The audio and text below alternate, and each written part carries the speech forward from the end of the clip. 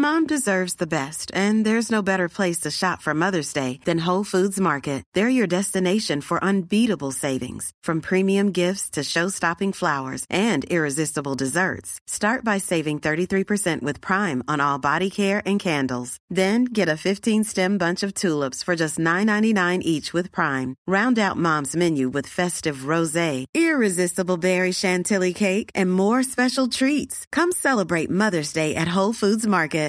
Hey, Dave. Yeah, Randy. Since we founded Bombas, we've always said our socks, underwear, and T-shirts are super soft. Any new ideas? Maybe sublimely soft. Or disgustingly cozy. Wait, what? I got it. Bombas. Absurdly comfortable essentials for yourself and for those facing homelessness. Because one purchased equals one donated. Wow, did we just write an ad?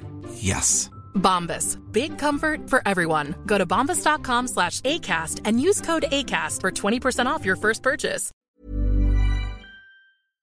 Vi är sponsrade av Länsförsäkringar. Det är vi. Jag har ju ett problem i livet, och det är ju att jag rent ekonomiskt är något av en fuck-up. Jag både tjänar för lite pengar och jag gör av med för mycket pengar. Och det finns ingen framförhållning, det finns inget sparande till mig själv, det finns ingen pensionsgrej som är så många som lyssnar skulle sätta kaffet i vrångstrupen när de förstår. Ja, de gör det nu. Ja, när de förstår hur illa ställt det faktiskt är. Däremot så har jag lovat mig själv att jag ska inte låta den här ekonomiska fuck-uppigheten, som jag kallar den, föras över på mina barn. This ends now, har jag sagt, och dragit ett streck i marken med kolkrita. Tatuerat in ett streck har jag gjort.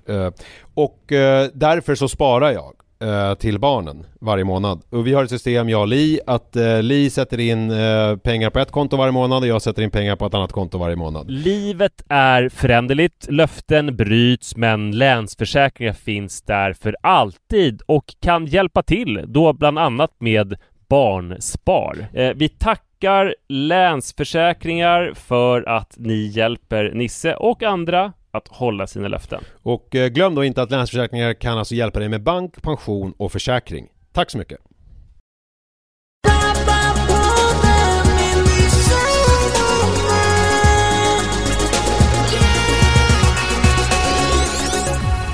Jag säger hej! Jag säger välkomna till Pappapodden. Avsnittet är 219. Oj. Alltså det är ju otroligt nu.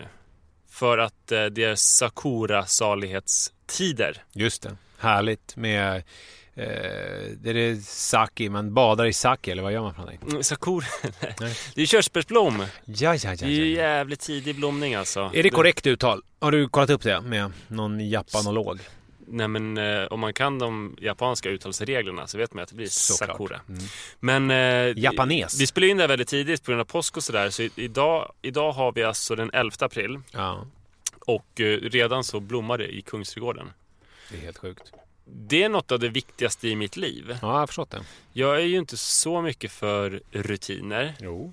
Är det? Eller högtider är det. Jag menar med såna här påsk och jul och såna. Det är väl. Jo, men det gillar jag. Och körsbärsblom. Men rutin, ja, en gång om året. Man kanske kan säga så här att jag gillar traditioner som är guldkantsbetonade. Just det. Snarare än rutiner. Rutiner är något varje dag. Det gillar inte du. Du gillar ju att det är en gång om året. Och det är så kort blomning. Typ en vecka. Förra året var det katastrof. För då var det Melodifestivalen. Så de hade avspärrat hela Kungsträdgården. Så man kunde inte gå in. Ja, det var jävligt. Men det är ju som två långa alléer. Och sen man har körsbärsblom som tak. Ja. Alltså det är så fruktansvärt vackert. Tror att jag började gråta lite kanske, eller? Det tror jag. Ja. Men har du någonsin ätit körsbären? Det har man aldrig hört. Om folk som åker in vallfärdar in till Kungsträdgården och äter körsbär. körsbär. För fåglarna tar dem direkt. De hinns inte med. Och sen så... Nej men du, jag googlade det här förut. Jaså? För att jag undrade vad fan hände med körsbären. Och då... Jag tror att jag kom fram till att det är långt ifrån alla körsbärsträd som bär frukt. Det tror du? Det presenterar vi som alternativa fakta. Nej, men jag tror att det var det jag kom fram till. Det finns ju två viktiga faktorer då. Dels fåglar. Men sen också att det finns ju körsbärsträd som inte bär frukt. Vi är ju inte så svartvita i den här podden. Så att vi säger inte med bestämdhet att det inte blir en körsbär, utan vi säger vi tror att vi har kommit fram till det. Jag tror att jag kom fram till det när jag googlade det för cirka 3 år sedan. Men det som jag kom att tänka på då när jag gick omkring här lite gråtmild i Kungsgården var min utveckling som jag har gjort som person under liksom Instagram-eran. För 3 år sedan så började jag med Instagram. Och då, det var ju väldigt svårt för mig för att jag känner mig obekväm med att fota saker. Så det har varit ett utveckling. Först var jag obekväm med att liksom hålla upp kameran och fota någonting. Sen i nästa steg, då vande jag mig väl det. Liksom för att jag var ju tvungen eftersom jag hade Instagram. Så jag var tvungen att fota saker. Sen i nästa steg var jag väldigt obekväm med att fota mig själv. Sen började det bli bekvämt. Men då var nästa steg då att fota sig själv fast andra människor kunde se att man fotar sig själv. Den var ju svår att klara. Var den svårare än första gången du la upp en bild med bara överkropp på Instagram? Ja, det var inga problem. Nej, det var inga problem. Nej. Tänker du att det skulle kunna vara en spärr där? Nej, men jag bara tänker om du hade problem med att fota dig själv. Men det är inte problem med att fota dig själv, utan det är problem när andra ser dig när du fotar dig själv. Ja, så då var du instängd på en toalett och då var det lugnt liksom. Exakt. Med bara överkropp. Ja. Men bara överkropp i körsbärsblomningen då? Det ska man ju gilla. Men det känns lite Vladimir Putinskt. Men du har haft bara överkropp återkommande på din... Jag tror du har mer bara överkropp än jag var på din Instagram. Ingen aning. Jag har nog bara haft 2 gånger på min vanliga Instagram och en gång kanske på... Ja. Men jag har ingen minne av att jag har lagt upp några... Har jag gjort liksom en utredning när jag står framför en spegel och liksom det är bra ljus här? Har jag gjort sådana? Nej, det tror jag inte. Men vad är mina är att jag har varit på stranden? På stranden eller inte. Ja, okej. Ja. Okay. Ja, jag fattar. Ja, alltså ibland har du mindre kläder. Till exempel om du är på stranden. Eller i en bastu eller så. Men nu insåg jag att jag hade kommit till nästa steg. Att jag verkligen levlat. Att jag är ett med Instagram-eran. Jag gick fram till en dam och frågade om hon kunde fota mig. Fast jag gjorde det väldigt snillrikt. Jag sa så här, för hon stod och fotade körsbärsblom. Och då sa jag så här, ska vi göra ett utbyte? Att jag fotar dig och du fotar mig. Och hon tyckte nog att det var lite konstigt. För att hon hade ju inte liksom levlat Instagram-tider. Nej. Så hon ville väl ha en bild på sig själv med körsbärsblom. Men hon tyckte det var fruktansvärt obekvämt att jag stod och fotade henne. Ja, men när du säger dam, vad pratar vi om för ålder då? 40-talist. Ja. Alltså hon var väl 70. Men såg hon ut som en dam? Alltså det är ju speciellt när man säger en dam ändå. Alltså dam, då tänker jag att det tillhör nästan en äldre generation. Att det är 20-30-talister som för sig som damer. 40-talister, damer, det är vissa damsubkulturer. Nej, men i så fall, om hon var någonting då, om man ska vara noggrann med ordvalet, så var hon en kvinna. En kvinna i 70-årsåldern. Kvinna i 70-årsåldern, ja. För de är ju inte tanter. Om vi tar Amelia Adamo. Är hon en dam eller en kvinna? Hon är ju något eget. För hon är ju en tjej och en mappy. Just det. För att det som hon har fört fram, det är en viss typ av liksom ärtiga 40-talistkvinnor som kallar varandra tjejer och har tjejmiddagar. Just det. Men det här, den som jag träffade på, det var med... Hur viktigt var det för dig att reda ut vad det var för person du träffade? Alltså liksom, ställde du några frågor? Men det visar sig ju nu inte viktigt alls för en... Alltså egentligen är det ju viktigt. Det är bra att vi får reda ut det nu. För nu, jag tänkte bara en dam som vi har lite utbyte av varandra här med kameran. Men vad hade hon på sig om vi börjar där?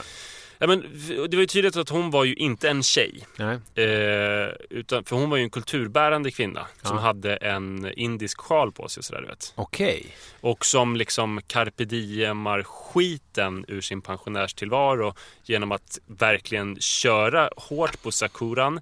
Liksom, nu gick hon dit, hon ska säkert gå dit flera dagar och följa hur blomningen utvecklas.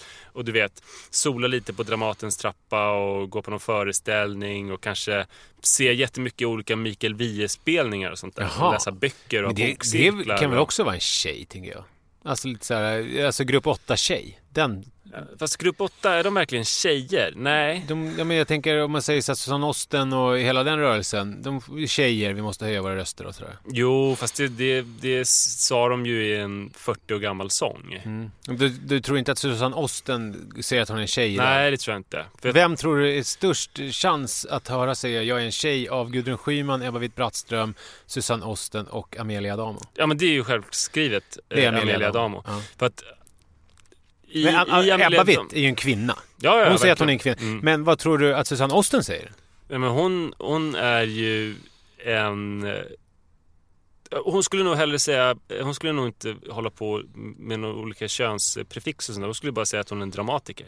Ja, just det. Men jag tror de här kvinnorna, Ebba Witt och de har för mycket cojones för att vara en tjej. Ja, verkligen. Det är liksom och de är inte ärtiga på det sättet. Nej, det finns inte så mycket ärtigt över Ebba Witt. Amelia Adamo finns det, å ena sidan är hon en powerkvinna, men samtidigt så är hon en ärtig tjej som kanske har rosa träningsskor och springer i Hagaparken med andra tjejer och sådär. Känner du att vi har fått reda ut det? Ja, vi har rätt ut vad Susanne Osten och Ebba Witt Brattström är, men jag är fortfarande lite osäker på den här kvinnan i hon var en kvinna då. Hon var en kvinna. Ja, en kulturbärande kvinna som carpe diemar skiten ur sin pensionärstillvaro. Och hon hjälpte dig att fota dig? Eller vad ja, var och det var ju rörande då hur liksom glappet mellan oss. Alltså för 3 år sedan hade vi varit i princip samma tjej. Samma... Nu, är du en tjej? Alltså, Vänta, nej, jag sa fel, för hon är ju inte någon tjej.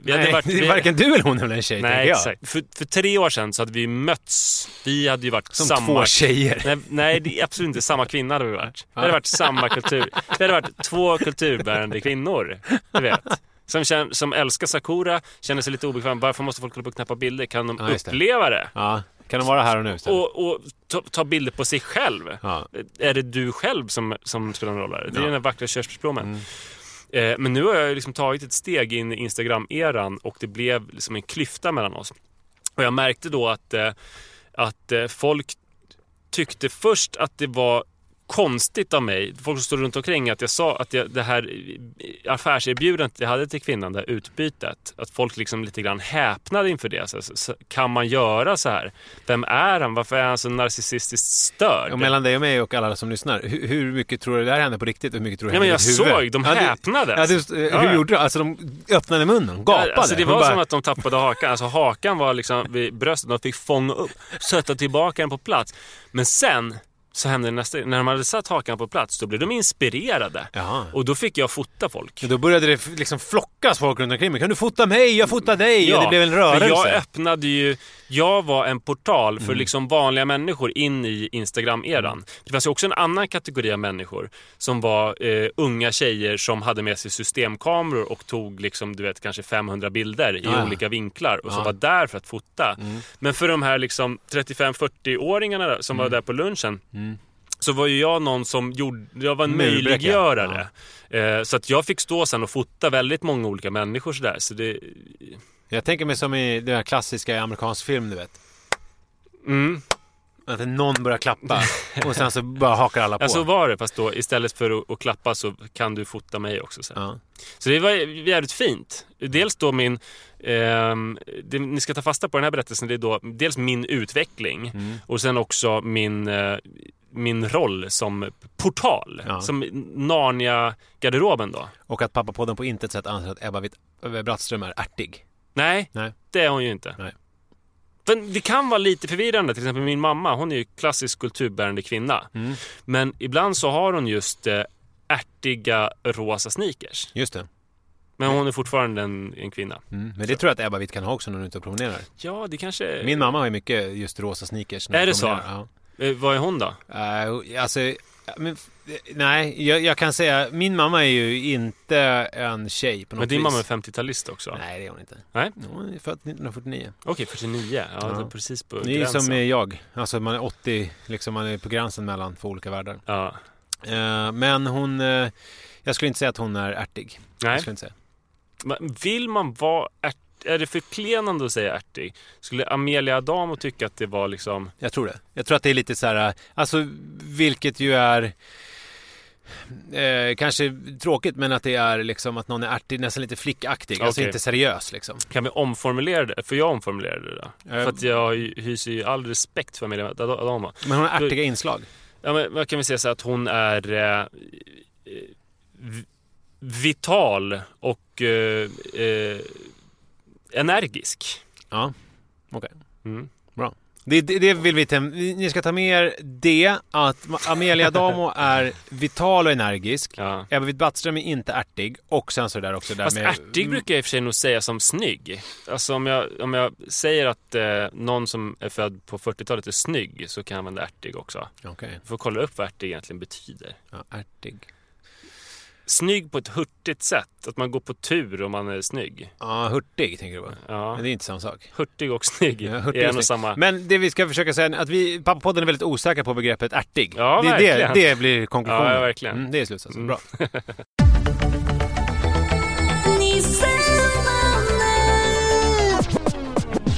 Ett jävla sammanträffande att vi sitter här du och jag idag. Ja, sjukt. Att vi har liksom... Nej, det är ju inte jättesammanträffande egentligen eftersom vi faktiskt har bestämt tid innan. Vi har kommunicerat med varandra och vi har kommunicerat med Acast, bokat studiotid och så vidare. Så att vi ses här idag är ju inte alls ett sammanträffande. Jo, för att man kan ju ta det längre tillbaka. När jag hörde talas om dig första gången och fick reda på att tydligen så är det någon som heter Nisse Edvall som ska leda programmet Sexuellt. Just det. Efter förlagan Sexet som jag gjorde. Då var det ganska långt ifrån... det här orkar vi inte dra den här storyn. Nej, men det var först som vi träffade att Nisse gjorde ett program som var likt ett program som jag hade gjort en pilot. Då om du tänker, vi spolar framtiden, det här var 2008, så vi spolar framtiden då, vad är det nu? Det är 9 år framtiden så kommer vi sitta i ett en liten studio och prata. Och då kommer vi redan ha en 5 år gammal relation. Ja. Eller när jag såg dig när du hade på dig dina gula, jag minns tydligt, gula chinos. Ja. Ärtiga. Verkligen ärtiga. Sen hade du på dig en rutig öppen skjorta med ett djupt ringat linne under, vill jag minnas. Nej, det är t-shirt. Jag kör ju V-ringat t-shirt. Det är för att jag vet att det är enligt olika såna stilikoner eller stil som jag vet inte, kommit upp mitt flöde, så får man inte ha V-ringade t-shirtar och de får framförallt inte vara deep V-neck som jag har, alltså att man ser lite male cleavage. Okay. Alltså det är väldigt nördigt tydligen. Men jag har ju det för att jag har Bruce Springsteen-hals. Det vill säga jag har ingen hals. Så att om inte jag har V-ringat så då liksom är det som att jag har ett huvud direkt på brösten. Jag fattar. Jag har ju haft motsatt problem. Jag har haft för lång hals. Så därför jobbar jag med polo. Jag kan ju, polo är ju, det är ju obegripligt för mig eftersom det är som att det liksom, det finns ingenting. Det är bara ett väck där. Det finns ingenstans. Den sitter liksom i ett tomrum. Precis. Jag såg dig då vid Gärdet och du hade på dig en sportkeps. LA kanske. Ja, precis. Jag kommer ihåg de där tiderna när jag hade de kläderna på. Ja, och då tänkte jag inte att vi skulle börja jobba tillsammans. Alltså det här är inte någonting med din klädsel. Jag vill bara liksom alltså jag minns det så, det var så starkt när jag såg det där vid Gärdet. Redan på den tiden jag så var visste det ganska... vem du var. Eller när min vän Agnes Lo sa Nisse, du vet han som gör Sexuellt. Han har fått en son som heter Ali. Just det. Då tänkte jag inte heller att vi skulle jobba tillsammans. Nej. Så om man tar ett lite längre perspektiv så blir det ändå ett sammanträffande. Och där är också för nytillkommande lyssnare. Vill ni höra historien om när min son hette Ali så får ni också lyssna på något gammalt avsnitt. För det känns som att vi kan inte hålla på med gammal skåpmat. Nej. Men jag var med om ett riktigt jävla sammanträffande tidigare idag när jag var gäst hos Malou von Sivers. Fast hon är 50-talist.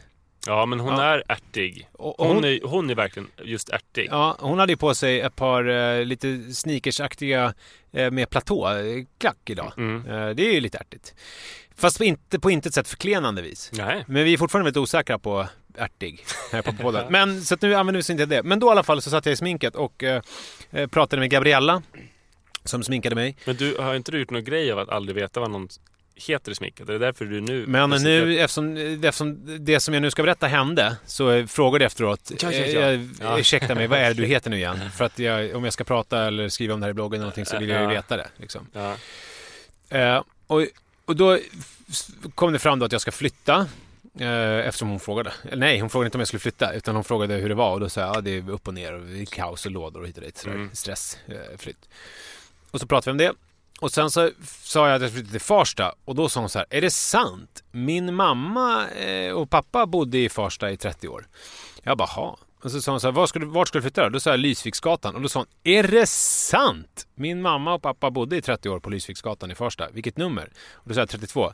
Är det sant? Många är det sant. Min mamma och pappa bodde på Lysviksgatan 32 i 30 år. Och sen så, vilken våning är det? Då sa jag 2:an. Är det sant? Sa hon. Och så sa hon att hennes mamma och pappa hade bott på Lysviksgatan 32 på 2 trappor i 30 år. Och sen så frågade hon, är det en 5 eller en 3? Och då sa jag, det är en 5. Och då sa hon så här, det är inte sant. För då bytte hon. Ja, men för då tog sammanträffande slut. Ja. Men det är ganska konstigt sammanträffande alltså. Att man träffar någon och man ska flytta och hon alltså Och mamman gick bort för ett halvår sedan. Så det var ju men 92 år gammal, så att hade ju levt. Men det är ganska konstigt alltså, hur man kan liksom zooma in så, alltså, och det är lägenheten bredvid. Ja, att du kunde fortsätta i så många steg. Ja. Det hade ju varit fascinerande. Det hade ju räckt med Lysviksgatan. Farsta hade inte varit lika roligt. Nej, men Lysviksgatan hade räckt. Då hade det blivit så här, en ögonöppnare. Fast det hade tagit slut där lite grann. Men nu tog det aldrig slut. Nej. Men då började jag tänka lite på olika sammanträffanden som jag varit med om. Ja. Vi har gemensamt varit med om ett stort sammanträffande faktiskt. Ja, vi drar lite på det. Så får jag dra 2, så får du dra det sen. Då, jag har en grej med som att jag hade, nu blir det ju en utvikning här, men när jag fick mitt första bankomatkort på den tiden då det hette Föreningssparbanken, då fick jag ett bankomatkort och då fick man välja bankkod. Då kan jag säga den här, för den är inte aktuell. Nej. Men då valde jag boll, för att då kunde man ju tänka bokstäver. Boll, så att du vet, men det är ju A, B, C, D, E, F, G, H, I. Gud vad krångligt, men vad imponerande också. Men det är inte jättekrångligt ju. Boll är lättare att komma ihåg än en sifferkombination. Kan du räkna i huvudet eller måste du skriva upp alfabetet? Nej, men vad menar du då? Om det står på 2:an så var det, inte vet jag, A, B, D, C, D, E. Ja, men du fattar, boll. Jag trycker på dem. Som när man började smsa i början. Då var man ju tvungen att trycka flera gånger på de här siffror. Kommer du ihåg det? Ja, det står siffror på bankomat. Ja. På siffrorna. Bokstäver står det. Ja, men då är det inte så svårt. Nej, det är inte så svårt. Så då hade jag boll. Men sen tappade jag bort det där bankomatkortet eller Föreningsbanken-kortet eller hur det var. Eller om det var så att jag blev äldre, blev 18 och då också fick, om det var så att jag bytte till betalkort. För i början så fick man bara ha sån uttagskort. Skitsamma, det här är en utvikning. Då bytte jag i alla fall kod. Och då tänker jag inte säga den koden då, för att den, det är dumt på många sätt och vis. Men sen så när jag bytte bank från då det som då hette Swedbank till det som heter Nordea, för när vi hade bestämt oss för att ha gemensam ekonomi och allt sådär, så hade hon Nordea och jag hade Swedbank, och då bestämde jag mig för att byta till Nordea, så då bytte jag bank. Och hos Nordea fick man inte välja då kod. Och då tyckte jag att det här var lite tråkigt, för att jag hade i många sammanhang pratat högt och vitt och brett om att jag hade haft samma kod till mitt bankomatkort, vilket kanske är dumt då. Men jag hade pratat väldigt mycket om det, att jag hade haft samma bankomatkort så himla länge, och att jag också i samma andetag hade skrivit om att jag alltid haft samma mobilnummer. Jag har aldrig bytt mobilnummer i hela mitt liv, och det är fortfarande sant. Oj. Men nu var jag då tvungen att byta kod, och då kände jag så här att fan, nu kan jag inte berätta den här historien längre. Men då blev det ett sånt jäkla sammanträffande, förstår du. För att när jag fick den nya koden, då stämde den på en siffra med min. Så de 3 första siffrorna är identiska med min gamla kod. Och det är bara den sista som avviker. Det är otroligt. Jävla sammanträffande, eller? Jag var med om det också med kort. Tyvärr så har jag inte mina kort så länge, eftersom jag typ tappar bort dem och sådär. Men jag hade Ruts 4 sista 9305. Ja. Jag hade 9205. Det är bra. Jättebra, men det var inte så länge efter. Nu har jag inte någon kod. Nej, nu har jag ingen kod alls. Men då började jag. Nu, du sa att du skulle säga någonting om ett sammanträffande. Men ett stort sammanträffande som hänt i vårt liv. Ja. Det är ju. Ska vi göra det som ett quiz? Att jag ska gissa? Ja, först får du ingen ledtråd. Vet du vad det är? Nej. Nej, det har med pappor att göra. Vet du nu? Ja, men nu kan jag gissa mig till att våra pappor hade med varandra att göra. Ja, de hade aldrig haft med varandra att göra under hela sina liv. Nej. Men bara 1,5 år in på din och min relation så blev din pappa min pappas redaktör. Just det var helt oberoende av oss. Ja. De som hade utsett din pappa till min pappas redaktör visste ju inte att du och jag hade något samröre. Så att det hade hänt även om vi inte hade träffats. Där kan vi nörda loss med mycket nu. För att nu, ett nytt sammanträffande som jag kommer på nu, som slår mig bara, this just in, det är att Sexuellt, som du nämnde tidigare, programmet som jag ledde på Sära TV efter, enligt dig då, en förlaga som var din idé. Den upphovsmannen till i alla fall min version av Sexuellt var Claes Ekman, heter han nu för tiden, heter då Claes Gustafsson. Han är nu redaktörs, vad heter det? Jag kommer inte ihåg vad titeln är, men på Volanti förlag. Och är ju då följaktligen arbetsgivare, eller vad man säger, till min pappa, för att han har lagt ut jobb. Han är redaktionschef typ. Redaktionschef, lagt ut jobb på min pappa. Ja, du ser. Ja, jävla sammanträffande. Men man kan hitta många sådana där ju. Man kan också krysta till sammanträffanden lite av alla möjliga. Ja. Men en sak som jag vet att vi har pratat om lite tidigare i podden, men som jag tycker är värt att nämna igen. Det är de där sammanträffandena som man är med om som man inte vet om. Ja, det är mina bästa. Eller hur? För livet blir mycket mer intressant tack vare dem. Men du har ju en vinkel på det som du ska dra alldeles strax. För den är spännande. Men min är varje dag. Men din är lite mer spännande. Ja. Så därför får du se först. Vi får se. Jävla sammanträffande om de är lika spännande. Ja. Vi får låta lyssnarna avgöra detta. Verkligen. Alltså att ganska ofta när jag rör mig i Blåsut så ser jag en kille i 25-30-årsåldern som är rullstolsburen. Och jag lägger märke till honom. Antar jag antagligen då för att han är rullstolsburen. Men jag ser honom liksom ofta. Och samma sak med en annan kille som har Downs syndrom. Som alltid går och lyssnar på musik och sjunger med. Och diggar verkligen. De lägger jag märke till hela tiden. Och då slår det ju mig en sån här... Det här kan kanske en del tycka är en så här självklar iakttagelse som har gjorts förut. Som en annan självklar iakttagelse som jag gjort den senaste tiden som du har dissat. Det är ju när jag ifrågasatte varför damcykeln och herrcykeln skiljer sig åt. Alltså att det är så jävla osmart med ramen på herrcykeln. Jag föreslog bland annat att vi skulle prata lite med i podden. Men det avfärdade du med att det är gammal skåpmat. Det pratar man inte om. Det är för att det är gjort. Precis, inga gamla spaningar. Och den här iakttagelsen känns också lite på ett sätt det här att man... Nej, nu ska inte snacka med den. Jag tror på den här iakttagelsen.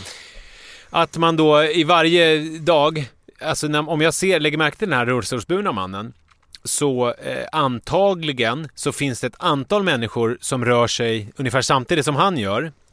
Och då följaktligen ungefär samtidigt som jag gör. Och som jag borde se rätt ofta också. Utan att överhuvudtaget registrera det. Att det krävs ju någonting utöver det vanliga för att man ska registrera folk. Typ rosa sneakers. Ja, fast det är ganska vanligt. Ja, okay.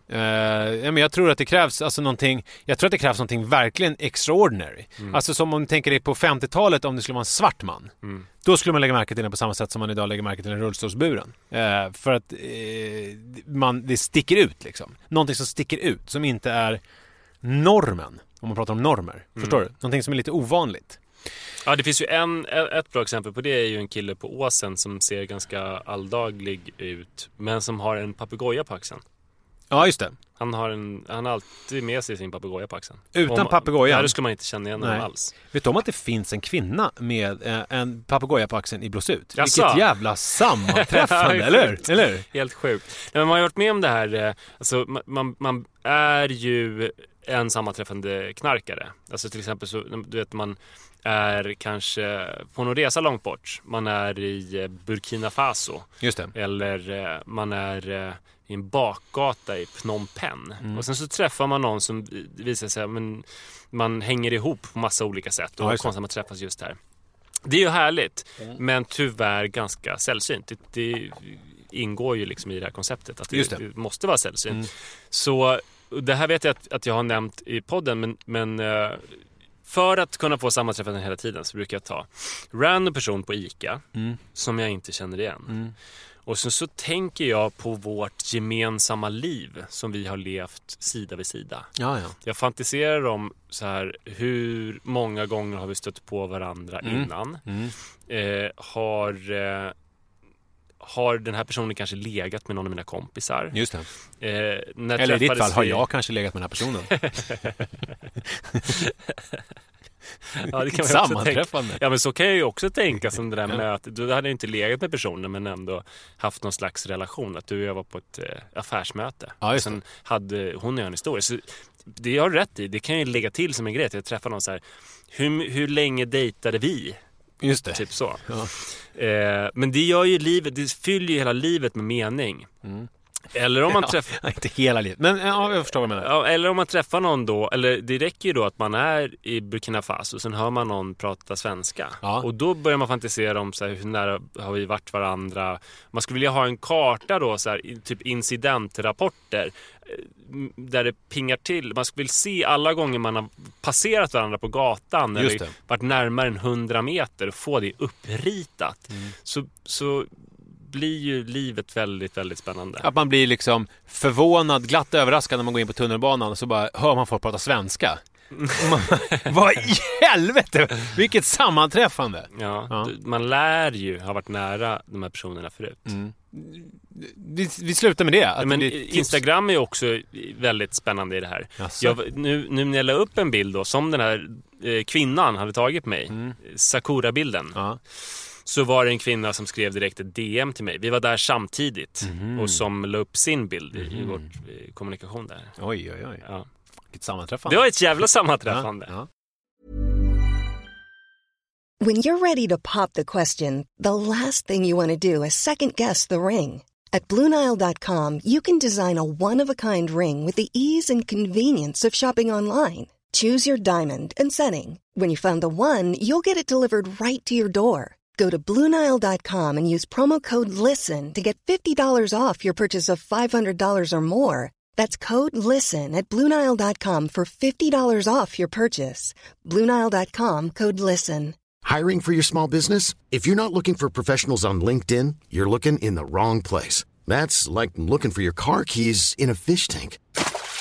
LinkedIn helps you hire professionals you can't find anywhere else, even those who aren't actively searching for a new job but might be open to the perfect role. In a given month, over 70% of LinkedIn users don't even visit other leading job sites. So start looking in the right place. With LinkedIn, you can hire professionals like a professional. Post your free job on linkedin.com/people today.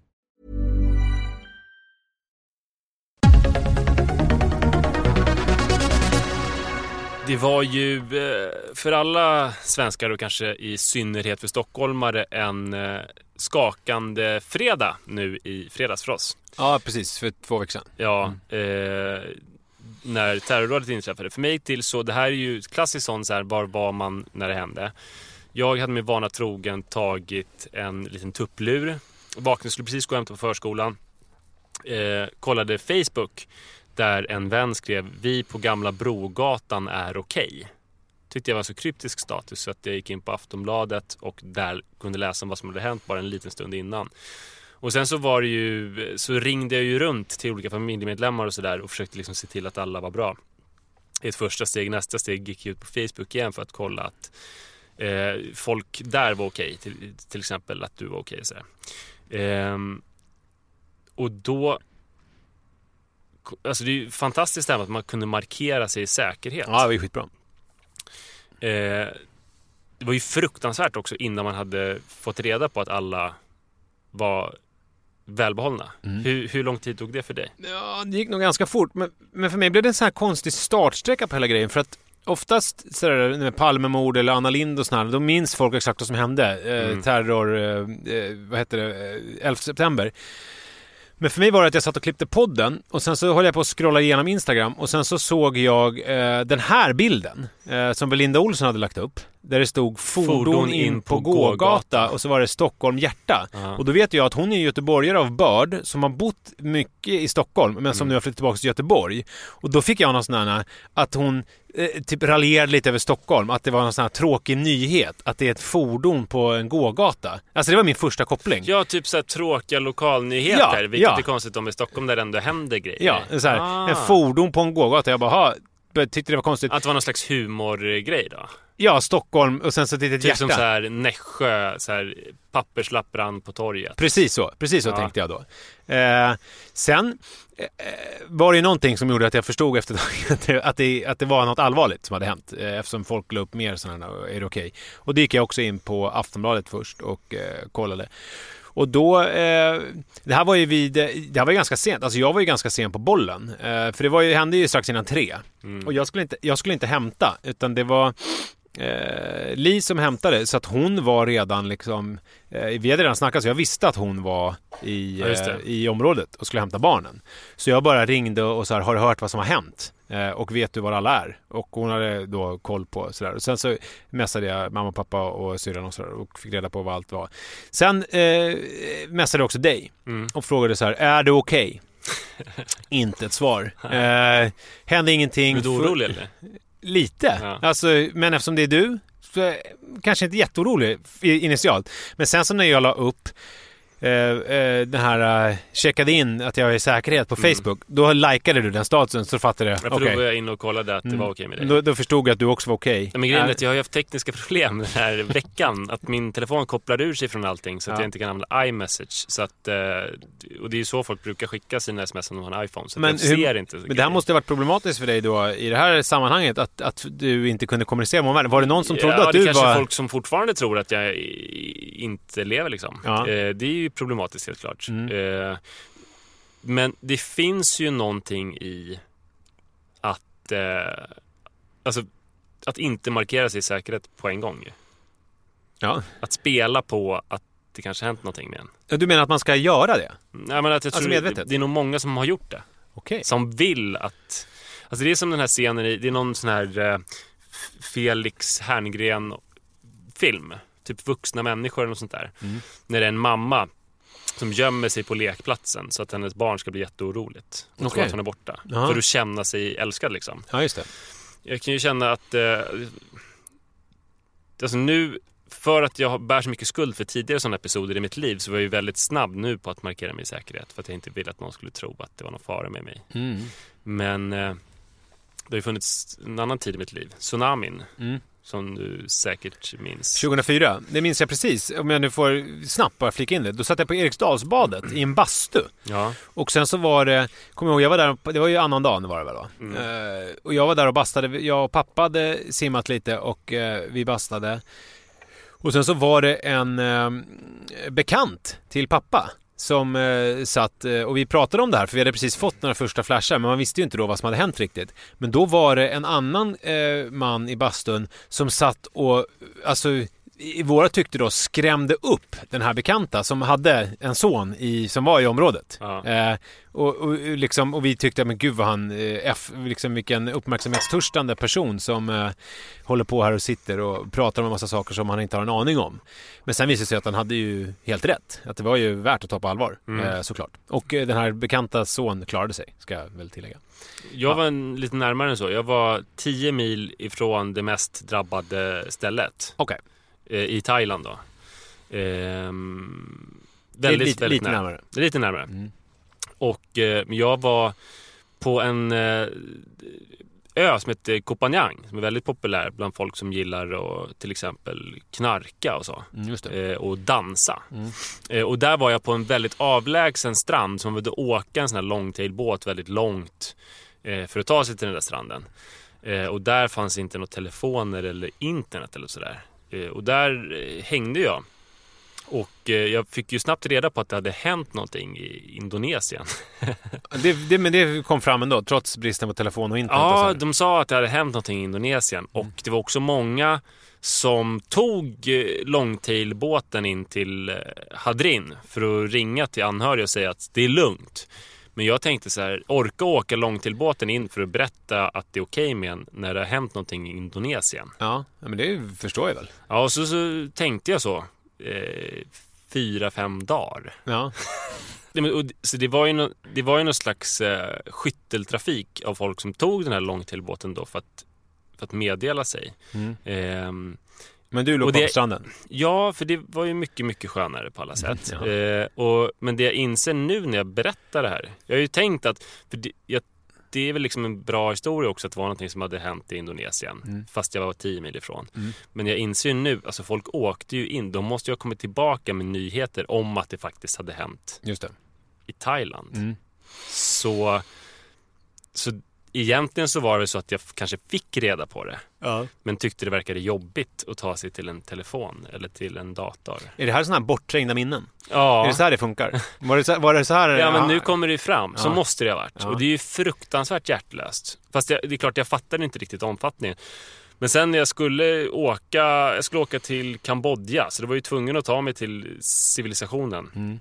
Och ringde till folk som ju hade varit skitoroliga. Ja. Och jag var ju på listor över liksom saknade svenskar och grejer. Ja. Jag hade inte markerat med säkerhet. Nej. Så folk hade ju då laborerat med tanken att han kanske är död. Medan jag hade suttit och rökt någon chillumpipa och druckit opiumte. Just det. Det känns ju fan inte bra. Nej, det förstår jag. Att och sen så kom jag till Phnom Penh, Kambodjas huvudstad. Ja. Och där var det liksom så här typ glädjeyra. När du kom? Nej, glädjeyra över att någonting hade hänt med Thailand.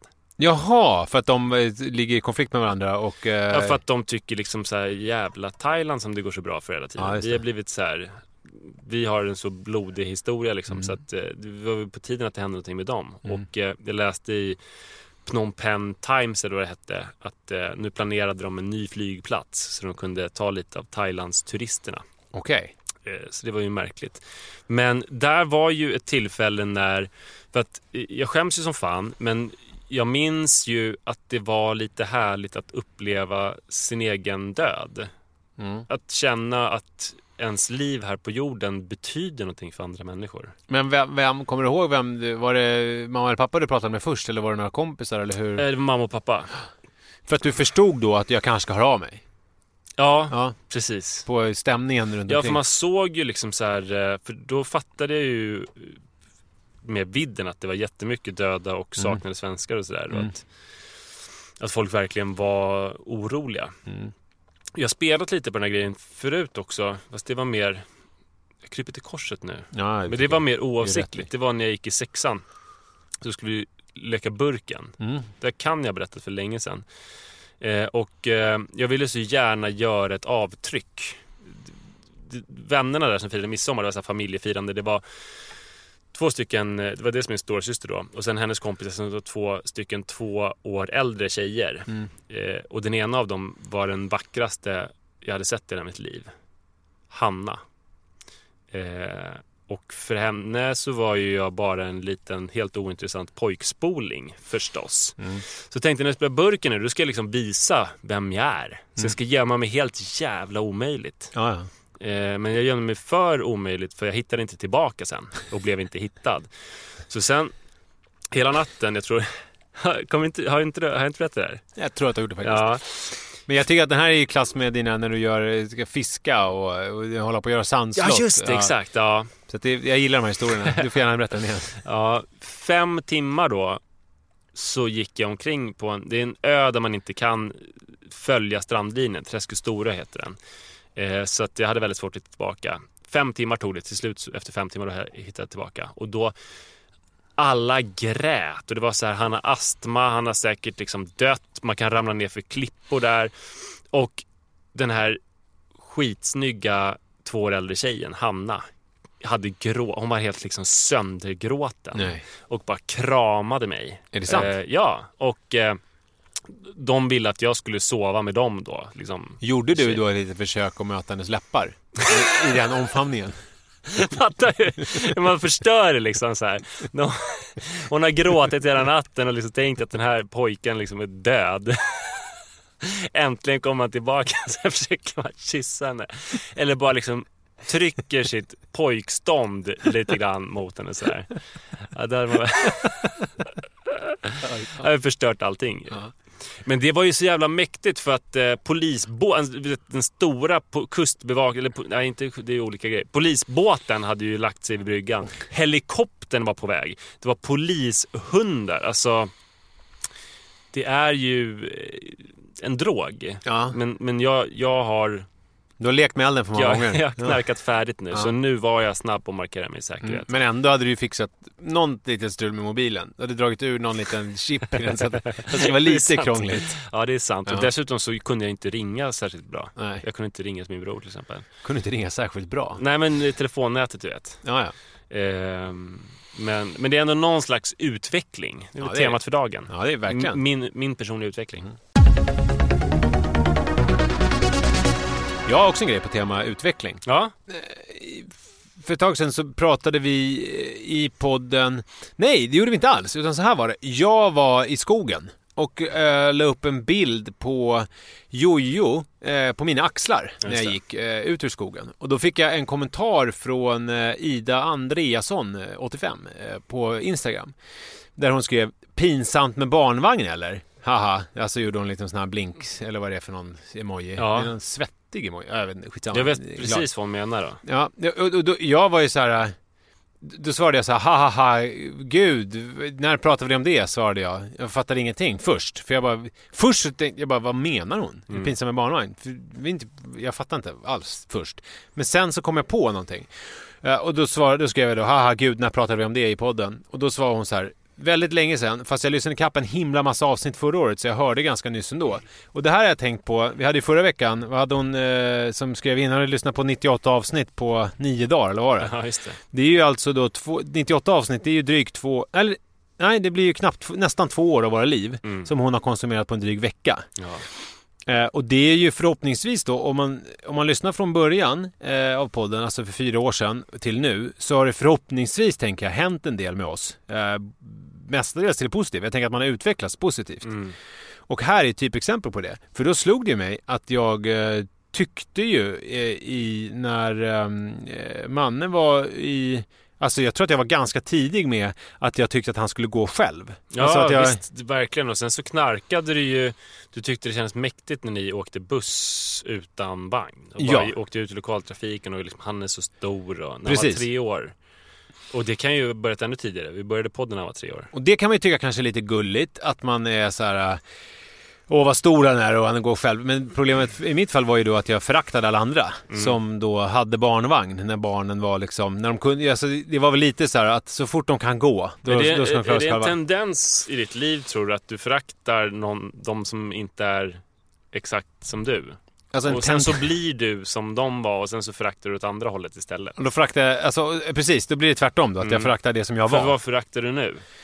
Nu tror jag att jag föraktar förstagångsföräldrar som har barn som är små och som de tror för mycket om. Alltså de tror att de är mer kompetenta än vad de är. Det tror jag att jag föraktar. Och det var ju precis så jag var själv. Men jag tror också, alltså utvecklingsmässigt, att jag faktiskt har en förståelse för den typen av beteende också. För att jag har varit där. Så att jag vet precis vad de går igenom. Och då brottas man ju med, å andra sidan, för jag ska säga att jag föraktar dem inte, utan jag känner igen mig och jag får lite en vämjelig känsla. Det blir lite illamående för att det är too close to home. Men sen så biter jag mig tungan hela tiden, för att det värsta som finns i de lägena är ju att man ska vara en person som vet bättre. Alltså en person som vänta bara tills du har 2 barn, eller vänta bara tills de kommer in i 3-årstrotsen eller... Men känner du så? Alltså jag känner ju så många känslor. Så, jag känner ju dels förakt som jag trycker undan. Sen känner jag vämjelse inför mig själv, för att jag liksom blir någon självförakt, för sådär var jag. Och sen så känner jag också de här besserwisser-tendenserna. Så det är mycket grejer som jag måste parera samtidigt. Du måste trycka undan mycket. Du förstår varför jag jobbar hemifrån mycket, va? Ja, verkligen. Men jag minns ju, alltså jag var ju exakt likadan som du när... Jag liksom hade slutat med vagn, men en gång så tog jag vagn när Iris och jag skulle åka in till stan, och hon skulle fylla 3 år om 3 månader. Det var typ 2,5. Och jag mådde så dåligt över att vi hade vagnen med oss. Ja. Alltså, jag skämdes liksom över att gå omkring med vagn. Ja. Som att hon var liten. Jag var rädd att hon skulle betraktas som liten också. Ja, fast det var ju liksom det hon var. Ja, de flesta andra i de lägena, de ser ju en pappa med en barnvagnsburen unge. Alltså det är inte som att de tänker så här, varför går han runt med en 2,5-åring i en barnvagn? Är han sjuk i huvudet eller? Fast nu gör jag ju kanske fel åt andra hållet, för att nu är det ju så, vi har inte vagn. För det är för jobbigt att ha vagn. För att ofta ska Iris klättra upp och sitta liksom högst upp på vagnen och sådär. Ja, just det. För hon tycker det är jätteskönt. Så därför har jag inte vagn. Högst upp också. Ja, men du vet, Rut sitter och sen sitter hon liksom ovanpå och sitter. Det är skitjobbigt. Så därför har jag inte vagn. Men däremot så sätter jag ju upp Rut på axlarna hela tiden. För lättvindigt. Egentligen innan hon ens ber om att få sitta där.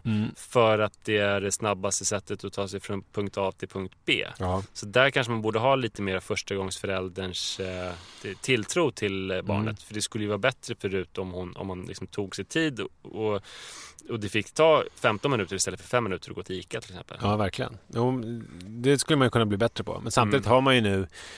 Man har ju en verklighet att förhålla sig till. Alltså man kanske måste skynda sig lite. Ja, så kan det vara. Lite andra grejer som jag hade tankar som jag bara försökte, som jag har reviderat. Det är ju det här med skärmar och skärmtid. Ja, där var du ju väldigt bestämd. Ja, där kommer jag ihåg att vi pratade om i podden tidigt och vi pratade om, jag kommer inte ihåg vem det var som tog upp det, men det var någon som hade suttit på Burger King och läst skärmar med sina barn. Var det jag som berättade historien eller var det du? Du hade ju ett brandtal. Ja, för jag tyckte att det var för jävligt. Hur kunde han sitta och titta på mobilen och samtidigt som barnen var på när han var på Burger King. Det är helg, varför umgås han inte med sina barn? Och jag framkastade att personen kanske just kom från demonstrationen i Kärrtorp, minns jag. Ja. Och behövde liksom kolla att alla var okej. Markera sin säkerhet. Och där har jag ju helt... Det där är ju en sida av mig som jag föraktar ju dem som... Nu är det precis samma sak där. Att jag föraktar alla som skriver någonting om skärmtid som något negativt. Ja. Och jag skriver ju indignerade blogginlägg så fort jag dyker på någon som skriver någonting som andas kritik mot barn och skärmar överhuvudtaget. Ja. Och där kan man ju tänka sig att man kanske egentligen, om jag hade varit lite mer normal, skulle hamna någonstans mitt emellan. Ja, att jag inte så kategoriskt bara ska liksom kasta bort alla gamla åsikter med badvattnet så att säga. Utan det kanske finns vissa grejer i det som är positivt. Men jag vill ut med det gamla och in med det nya, så är jag. Alltså, jag tror att jag generellt var mycket präktigare. Ja, hade mycket mer präktig liksom, ingång till det här med barn och hur... vad de skulle äta och hur de skulle vara och sådär. Vilket väl kanske inte är så jävla märkligt med första barnet. Det är ju väldigt lätt för dig att göra en pappapodd då, eftersom du hade hittat ditt sätt och också att du hade väldigt starka missionerande inslag. Ja, precis. Både missionerande... Så du är ju supertrygg. Ja. Du hade ju listat ut exakt hur man skulle göra. Ja, precis. Och nu har jag också listat ut exakt hur man ska göra och det är tvärtom som jag var då. Men så sen så bra. Var jag också bra på och det här har jag blivit, alltså det är väl någonting som man kanske har blivit i takt med ålder och erfarenhet och sådär. Alltså det här att man kunde döma andra föräldrar vars barn grät och sådär. Alltså när man satt liksom, jag hade ingen förståelse för det riktigt. Att jag tyckte att det är kan de skärpa sig eller? Det är väl inte så jävla svårt. Att barnen skulle skärpa sig då? Ja, eller allting bara. Att de skulle liksom... Det där ska de inte tolerera. Och då menar jag kanske lite äldre barn då. Alltså som protesterade. Utbrott på ICA motsvarande och sådär. Där har jag också blivit mycket mer lugn. Ja, men fan, stackars den... liksom luttrade kanske 4-barns förälder som träffade dig liksom missionerande nykläckt farsa. Den personen liksom kanske hade jobbigt, det var något utbrott, de hade varit i Kärrtorp och misshandel och sen så började barnet skrika för de var traumatiserade och du bara satt där bara, sluta kolla på mobilen och håll käften ungjävel. Satt med 4 barn som hade kommit undan med livet i behåll. Han kanske hade blivit liksom inte stucken men alltså han hade fått en rispa i kläderna av någon kniv från en skinnskalle och nu satt han och bara skulle försöka leta upp sin hustru som försvann i folkvimlet och samtidigt hitta en krispsykolog till det här skrikande barnet som var lätt traumatiserat. Och jag sitter och dömer. Men å andra sidan så kanske den personen då på Burger King känner liksom ömmar lite för mig för att han kanske minns hur det var när han var om han inte bara föraktar dig. Ja, som jag gör. För jag har ju ingen som helst förståelse. Jo, det har jag. Jag överdriver lite nu.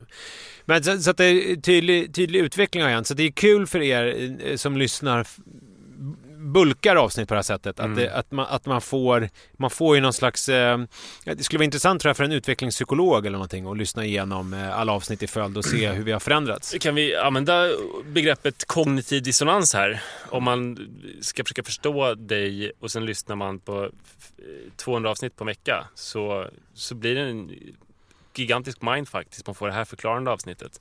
Men det som man kan ta fasta på, eller det som är att du har ju blivit otroligt mycket mer älskvärd. Ja, just det. I alla fall om du undertrycker det här nya föraktet. Ja, men det försöker jag göra. Jag försökte ju liksom tvinga undan det här i podden också. Ja, nej men det är väl i och för sig öppet och fint också liksom. Men från den här självsäkra, lätt missionerande pappan till någon som liksom ändrar sig och tycker att det kan vara på olika sätt och sådär. Det är ju en fantastisk fin utveckling. Vad hade du för 4 år sedan tyckt om den här lite mer vacklande öppna pappan? Jag hade nog inte förstått honom överhuvudtaget. Hade du för 4 år sedan tyckt att den nya Nisse lider av någon slags falskt medvetande, eller har du tänkt så här, oj, det här blir spännande och utvecklas? Jag tror att jag hade varit avundsjuk på honom, såklart, eftersom jag och tyckte att fan vad lik han är mig, och varför har han en podd som har 20 gånger fler lyssnare än vad jag har. Ja, just som handlar om föräldraskap. Och varför har han 2 barn. Ja, just det. Och varför är han så bra på tennis. Och varför har han långt hår. Ja. Alltså, det hade inte gått. Det hade jag inte lyssnat på ens. Nej, jag förstår det. Han hade bara swipat bort. Alltså man vill ju bli adlad typ, eller hur? Att någon bara, fan du är bäst, du blir adlad. Ja. Eller så vill man sommarprata. Det är ju som att bli adlad. Ja. Du är bäst och du är superintressant. Nu får du sommarprata. Det har inte hänt för mig än, men det har hänt någonting ännu större. Min livslånga dröm att vara med i Tyngre, alltså podcasten Tyngre Radio, har äntligen blivit sann. Kort recap på min historia med Tyngre. De har ju en podd, en tidning på internet och ett väldigt stort Instagramkonto, och jag har liksom svärmat kring dem, försökt komma med på deras Instagramkonto. I början kunde jag inte göra det i kraft av mig själv. Det var först Iris Sälrod och sen en film som jag hade gjort med min träningskompis Lennart som är 70 år, som är sjukt stark. Och sen till slut så kom jag med där också, och nu har jag fått vara med i deras podd och lägga ut texten utan Iris och Lennart. Precis, jag behövde inte de styltorna den här gången, utan fick vara med som mig själv. I tyngd av dig själv. Men det är nog det tyngsta som har hänt mig i mitt liv. Ja. Alltså, så... Nu är det inget som tynger dig. Nej, nu är det inget som tynger mig längre. Men lyssna på det. Ja, det ska vi göra. Man söker då på Tyngre radio i podcaster. Då pratar jag jättemycket om träning. Kul. Ja, så himla kul. Det blir lite skrytigt nu, men jag var tvungen att berätta att det här enormt stora har hänt mig nu. Det gjorde du rätt i.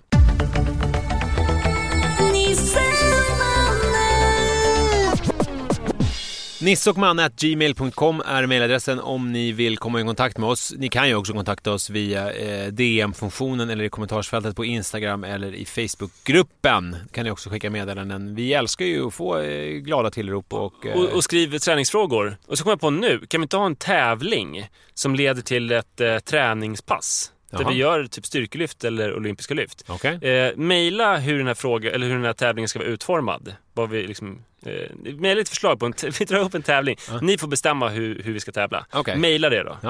Så gör vi en tävling sen. Ja, jag tror det. nisseochmanne@gmail.com. Yes. Ha det fint hörni. Hej. Hej. Imagine the softest sheets you've ever felt. Now imagine them getting even softer over time. That's what you'll feel with Boll & Branch's organic cotton sheets. In a recent customer survey, 96% replied that Boll & Branch sheets get softer with every wash. Start getting your best night's sleep in these sheets that get softer and softer for years to come. Try their sheets with a 30-night guarantee. Plus, get 15% off your first order at bollandbranch.com. Code BUTTERY. Exclusions apply. See site for details. Planning for your next trip? Elevate your travel style with Quince. Quince has all the jet-setting essentials you'll want for your next getaway, like European linen, premium luggage options, buttery soft Italian leather bags, and so much more. And is all priced at 50 to 80% less than similar brands. Plus, Quince only works with factories that use safe and ethical manufacturing practices. Pack your bags with high-quality essentials you'll be wearing for vacations to come with Quince. Go to quince.com/pack for free shipping and 365-day returns.